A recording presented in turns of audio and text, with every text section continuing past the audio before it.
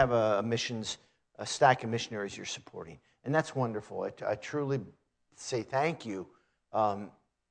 Thank you for your global vision. That's hugely important. When we start getting so that these four walls is our ministry, we're dead. We're in huge trouble.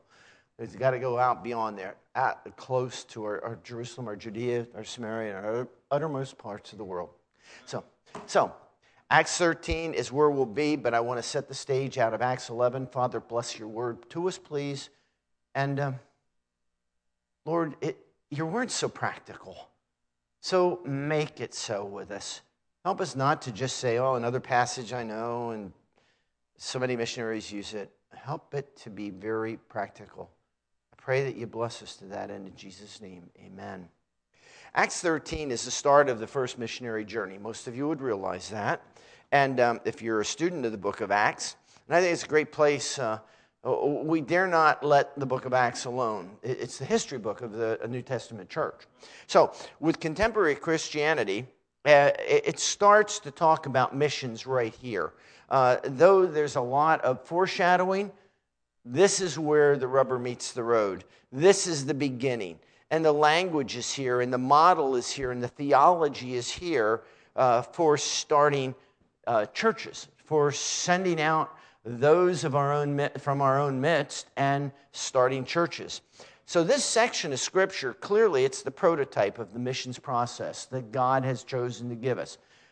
Catch that. I don't want you to miss it. The prototype. God has put this in His Word for a reason. Matter of fact, all of God's Word is there for a reason. But this is for a reason, and it deals with missions. What can we learn from it? So, if we're going to approach this, let's start with this idea. What is here for me? What's in this for me? What's in this, those of you online, what's in this for you? You're sitting, hopefully you're sitting at home and you're comfortable and you have your fuzzy bedroom slippers on and a coffee in hand and whatever. Don't go to sleep on me. Let's see what God has to say about it. Acts 13 really starts back in Acts chapter 11. Look at verse 19. We're going to set the stage for Acts 13, and it's important that we go back here. Verse 19, Acts chapter 11.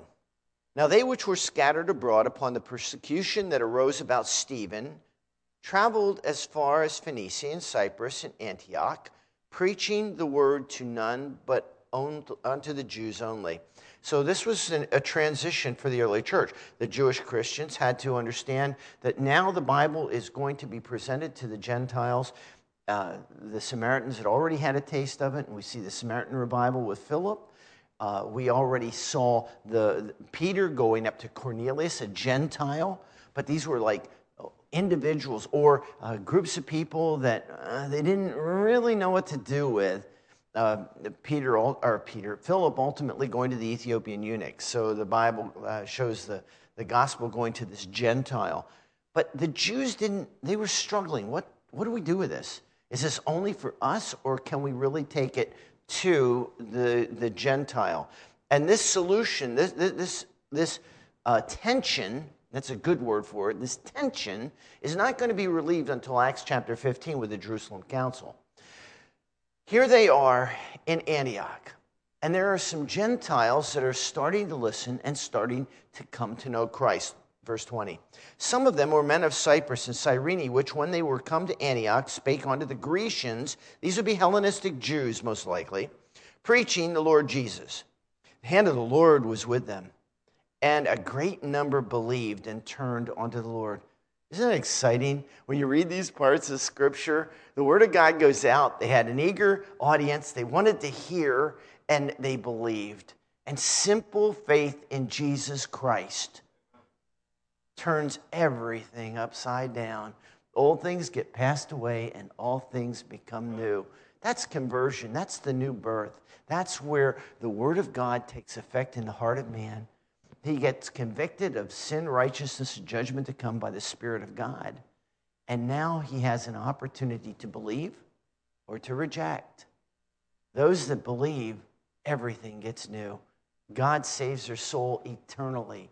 What a wonderful message.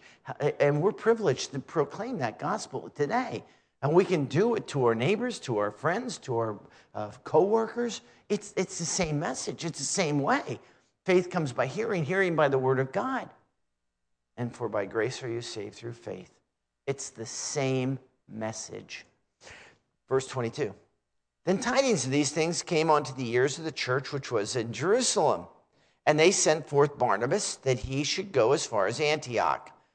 Who, and this is Antioch in Syria. There's two Antiochs that we'll talk about, but this is Antioch in Syria.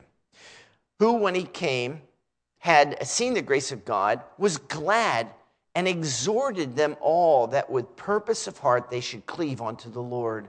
What a wonderful message. Verse 24. He was a good man, full of the Holy Ghost and of faith, and much people was added unto the Lord. I could say that perhaps we ought to be asking God to find us full of faith and full of the Spirit of God out of the way so he can use us. And that means boldness with grace, and that means proclamation of his word. Too often I fear that full of the Holy Spirit is attributed to the charismatics, and we want nothing to do with it as independent Baptists. Well, we better have something to do with it. We better get out of the way so God can use us. We better stay filled with the Spirit of God and get out of the way so the Word of God can be effective. Verse 25. Then departed Barnabas to Tarshish for to seek Saul. And when he had found him, he brought him to Antioch. And it came to pass that a whole year they assembled themselves with the church, taught much people, and the disciples were called Christians first in Antioch. Now, don't miss this. They worked in that church for a year. Now, that's important because that sets the stage for Acts 13, verse 1. So here we have these men with credentials. Barnabas coming down from Jerusalem as an emissary of that church. Saul coming with Barnabas to minister and labor. Now let's look at that church and what it looked like and what they did and how they did it. And this is really where I want us to take a few moments and say, God, can you use me like you used those people in that first century church? Can you use me like you used maybe a Barnabas or a Saul in the first century church? Can you use our church like you used the church in Antioch? That would be a good thing to pray. And let's see what God can do with this. So what does this look like? I guess we could say we want to build a biblical theology of missions through our church, through our local church. And for some, that might mean a bit of retooling.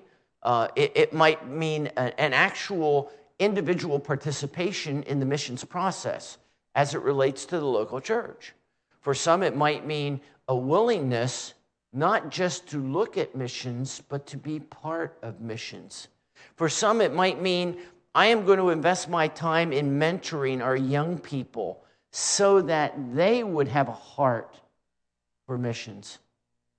I wonder what we're doing with that. I wonder if we're doing with that. I don't know your church, I don't.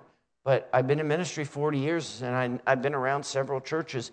And quite honestly, unless it's intentional that we pour ourselves into our kids for specific reasons, we usually don't achieve those reasons. Go figure. So that means in the Sunday school program, in the junior church program, that means in the teen program or the juniors program, that means in all of our programs, if we aren't pouring ourselves in with specific reasoning for specific purposes, we will probably achieve every one that we don't pour ourselves into. Does that make sense? If we don't have a target to shoot for, we're never gonna make it. We're never gonna hit it. So we need to have some purpose in what we're doing. This church had some neat purpose. Let's look at it. I think that the first thing I want to show you is this. In verse 13, it says this. Now, there were in the church that was at Antioch. I want to stop right there. This is a local church issue. It is a specific church in a specific place in a specific time. The location was Antioch, and the implications was it's local church, most certainly not universal church. This isn't for somebody else out there in the larger body of Christ. This is for us in here in the local church that God has established. And it's for us. So don't miss that. This is something that's very, very important that we say, this can happen here. And we want this to happen here. The second thing I see about this is that there were in the church that was in Antioch certain prophets and teachers. So we're going to be introduced to some characters. The first thing I see about these characters is that they had position in the church. That's why I wanted to start back in Acts chapter 11. I wanted to show you that Paul and Barnabas were in this church for a year, at least a year at this time. They had a presence. They had a ministry. There was something going on with them. It wasn't like somebody popped in and said, poof, here I am. Let's see what you can do. They had a place. By position, prophets. It's interesting, this word prophets is used for two things in the scriptures. Same word, two things. Number one, it's used to prophesy about things that are coming, things in the future. And we would say we read the prophets, Isaiah, Jeremiah, Lamentations, Ezekiel, and it goes on through the majors, the minors. We could say that is what the word means. And in fact, it does. But there's a second meaning to it. The second meaning is not only foretelling what's going to come, but forth-telling. I have to make sure I emphasize the th in this, because I know I'm up here in Maine where you guys talk a little different than I do. So I want you to make sure. What are you laughing at, Rich? You know, well, we were laughing at this all the time. Anyway, forth-telling. It's the idea of telling or speaking forth the word of God. And that's what these guys were doing. Now think about this. Here they are with the Old Testament scriptures. They didn't have the whole Bible yet. The Bible is still being revealed. The Bible is still being inscripturated by holy men of old as they were moved by the Holy Spirit, right? But they knew the Old Testament scripture so well that they could go places and they could introduce Jesus to their hearers through the testament of the Old Testament scriptures. They knew it. I wonder if, truth be known, I wonder if we could do that. I wonder if we know our Old Testament well enough to show Christ, convincingly show Christ to the hearer. I mean, when you get to the places where it says many were added on to the Lord, a great number, back in 11:21, it says, and a great number believed and turned unto the Lord. A great number out of the Old Testament scriptures. I don't know. I don't know that the church today has a handle on that. I would hope that they have a handle on the New Testament scriptures, because that even clarifies it the more, and praise the Lord for that. But I just can't, I am so thankful that these guys were studied and learned men, which I think we ought to pay tribute to. The gospel should be handled surgically, not carelessly. We have too many that are handling it carelessly, and we're getting a very shallow Christianity. I was just talking to a man the other day, and he goes to a church in our town that doesn't take a real strong stand.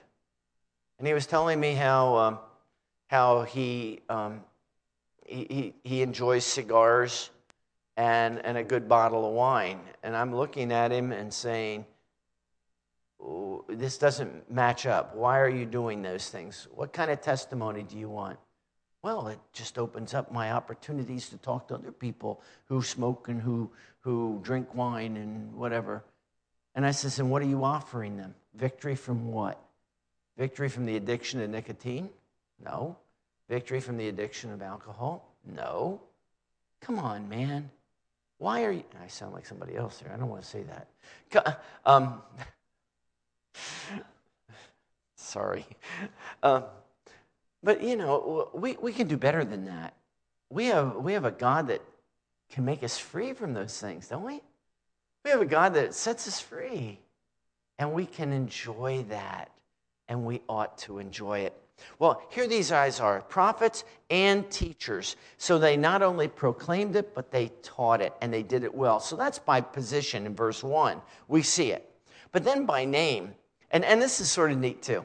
It wasn't just a general, oh, yeah, we have some prophets and we have some teachers in our church, and isn't that good kumbaya? No, God went through and he started naming these people. You're a teacher, you're a proclaimer of my word. You're a proclaimer of my word. I mean, it's listed here. Look at it. Verse 1. Barnabas, Simeon, who was called Niger, Lucius of Cyrene, Manaen, which had been brought up with Herod the Tetrarch, and Saul. I mean, he names these guys. Folks, do you think that we're going to get away with blending into the crowd when it comes that day when our names will be read at the judgment seat of Christ? I got to tell you, we need to prepare for this. Some of my favorite passages are Matthew 25 and Luke 19, the parables of the talents and the pennies and the stewards and how they increased and how they heard, well done, thou good and faithful servant. Don't you want that? And that's just not isolated with, okay, one time I did it and it's great. No, this is a life. These are life events. These guys are named. Do you think God doesn't know us? He surely knows us. He surely knows what we're doing. He surely has the count of what we're up to. Let's make it so that he's pleased with us and not ashamed of us. Let's make it so that when we stand before him, it's well done, thy good and faithful servant. And I believe that's in every aspect of our Christian life, our Christianity. So here he is. The characters present are by position and by name.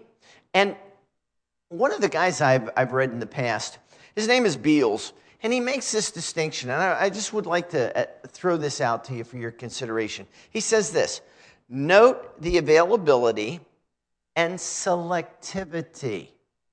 Now, there's two functions that he is working with, and I want to bring it back to the texts of Scripture because I believe it's very, very relevant. The availability is the idea of, yes, Lord, I am willing. But the selectivity is something totally different.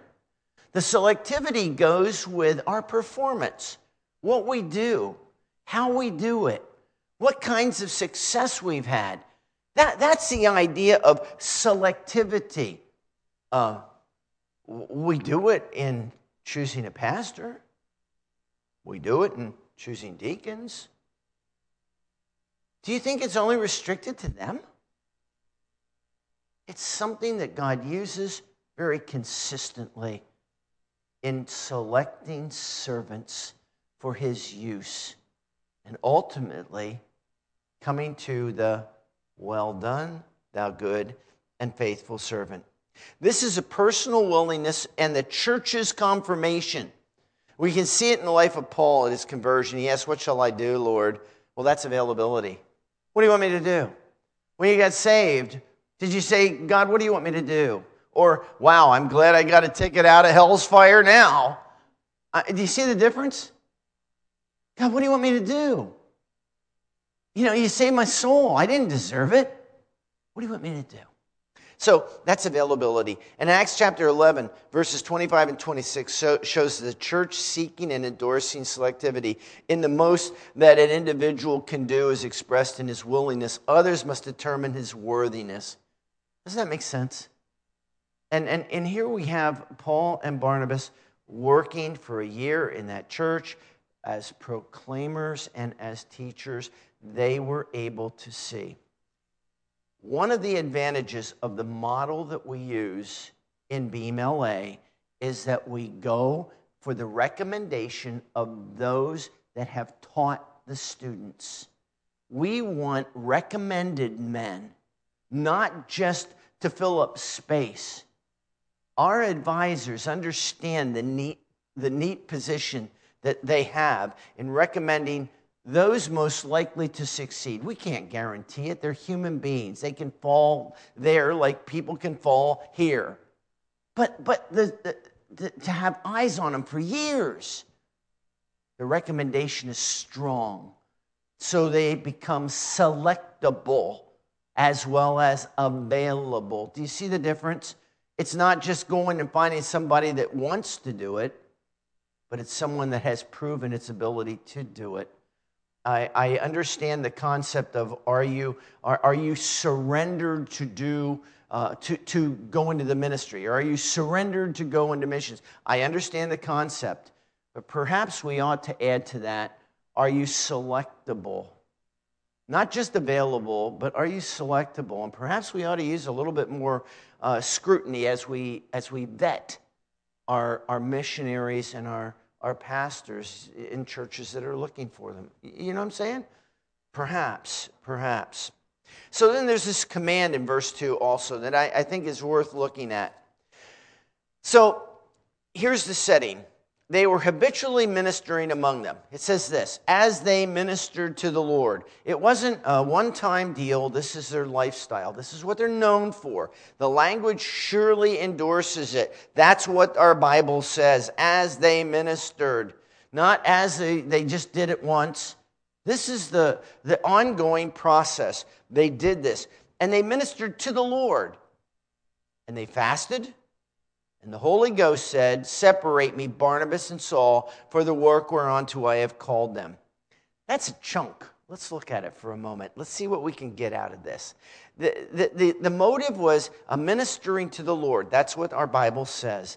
And this ministering among the people, again, produces the selectivity for these men. But there's something else that we often overlook. And I've been able to challenge churches with this, and I do this graciously, and I do this not judgmentally, but to encourage a church. Notice what it says. As they ministered to the Lord, see the next two words? And fasted. This is a lost art of prayer. It truly is. I hear churches, and I'm one of them. I'm guilty. I'll say it. I'm guilty. I have plenty to complain about with our present structures in the U.S. Okay? I'll leave it at that. There's plenty of things I don't like. Well, how much am I fasting and praying that those issues get resolved? When was the last time I said to the church I belong to, let's have a day of fasting so that maybe an official that we would like to see hold office would in fact be elected? What was that? What was that? Here's another one. When was the last time we as a church declared a day of fasting or a week of fasting? That we might see somebody raised up out of our church, that we could put our amen on and encourage to go into the ministry. When was the last time we fasted over a young person in our church that showed signs of ability to go off to Bible college and maybe seminary and become a godly leader? The Lord knows that we need that. When was the last time? We don't like to hear it about fasting. We don't. We like to eat. We are blessed. We can eat. Maybe we shouldn't eat once in a while. If for health reasons you need to, please don't go and fast and get sick and say that bum pastor that you had in told me to fast and now I'm sick. And don't do that. Be reasonable. But let's be reasonable. Notice it says fasting there. Let me show you something else. As they ministered unto the Lord and fasted, said, separate me, Barnabas and Saul, 1 and 2. And verse 3, and when they had fasted, here's the second use of it again, and prayed and laid their hands on them, they sent them away. So being sent forth by the Holy Ghost, they departed and they went. 2 times in these 3 verses, fasting is brought up. Do you think maybe in the prototype, do you think maybe God is trying to tell us something here? Maybe. I don't think it would hurt us. And perhaps it might help us more than we know. Because when we fast, we have time set apart, and we have time that we are going without to show our desires, our strong desires, that we might go with. answered prayer from the Almighty. Well, they fasted. The setting was they were ministering, they fasted, and spiritually they were right with God. Notice this, the Holy Spirit said. They were there with an ear to hear. How often do churches today listen for the Spirit of God? You say something about the Spirit of God, you're charismatic. No, I'm not a charismatic. The Spirit of God moved within me. He still does. Guess what? He provides an earnest that I'm saved, 2 Corinthians 5. I mean, it's there. It's Bible. He's in me. I should listen. I mean, it's sort of like, okay, duh, you know? And I'm the biggest duh at that sometimes too. You get so busy, you don't have time to listen to the Spirit of God. How dare we? You know what I'm saying? How dare we? We should listen and be sensitive to that. And these are the things that happen when they fasted and when they had an ear to listen. The Holy Ghost said, set apart. It's the idea that I want you to separate or appoint. It's the idea of set apart for a particular function. And it's the idea of marking off boundaries for a particular function. Well, that's exactly what this church is going to do for the work. That's the assigned task with anticipated results for the work that I have called them to do. I've summoned them for a specific duty or an activity or a work or a role. And He is the one that is initiating this and putting this burden onto the church. It's a good burden and a burden that they should be ready to embrace. Well, the idea then is a conveyance. Verses 3 and 4, the responsibility of the local churches that they prayed, they fasted, and with openness to the leading of the Spirit, they set them free to be about the calling. They released them. Now, don't overlook this because it's very important. Paul and Barnabas were probably the two best preachers and teachers that were in that church. They weren't the flunkies. When I got saved, I went off to Bible college. This was back in the 70s, early 70s. It used to be that the missionaries were those guys that couldn't do anything else. They were flunking out of the preaching courses. They were flunking out of the theology courses. They forget the languages, which never made any sense to me. If you can't learn a language, then how are you going to go to a place where you have to learn a language? Never made any sense to me. I don't know, whatever. But that was, honestly, that was the way that a lot of people thought. You can't make it in the ministry, go to be a missionary. Are you kidding me? We ought to send the absolute best we have to be a missionary. They're the ones that are out there on their own. They're the ones that are starting from like zero. They don't have all the resources in the language of the country, typically, unless it's an English-speaking country. These are the guys that have to learn and be exact. And I used the term earlier, but they have to be surgical with the scriptures. And we ought to send the absolute best that they have.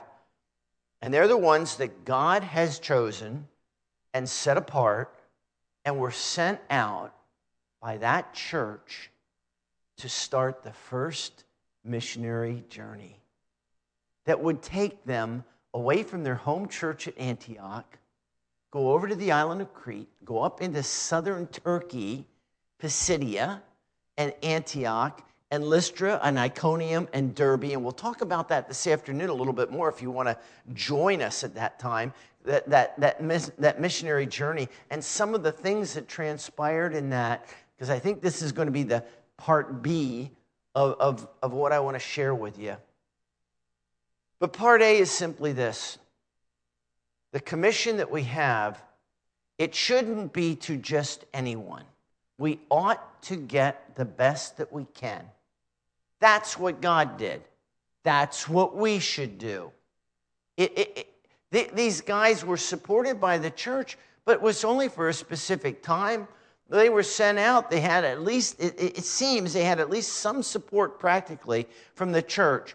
But ultimately, by the second missionary journey, we see Paul in Corinth. Remember what happened there? Meets up with Aquila and Priscilla.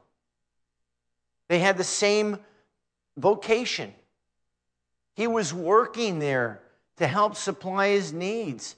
And then comes the gift from Philippi and the gift from Thessalonica, if that was in fact the case. And they refreshed Paul and gave him the opportunity to continue working full-time in ministry.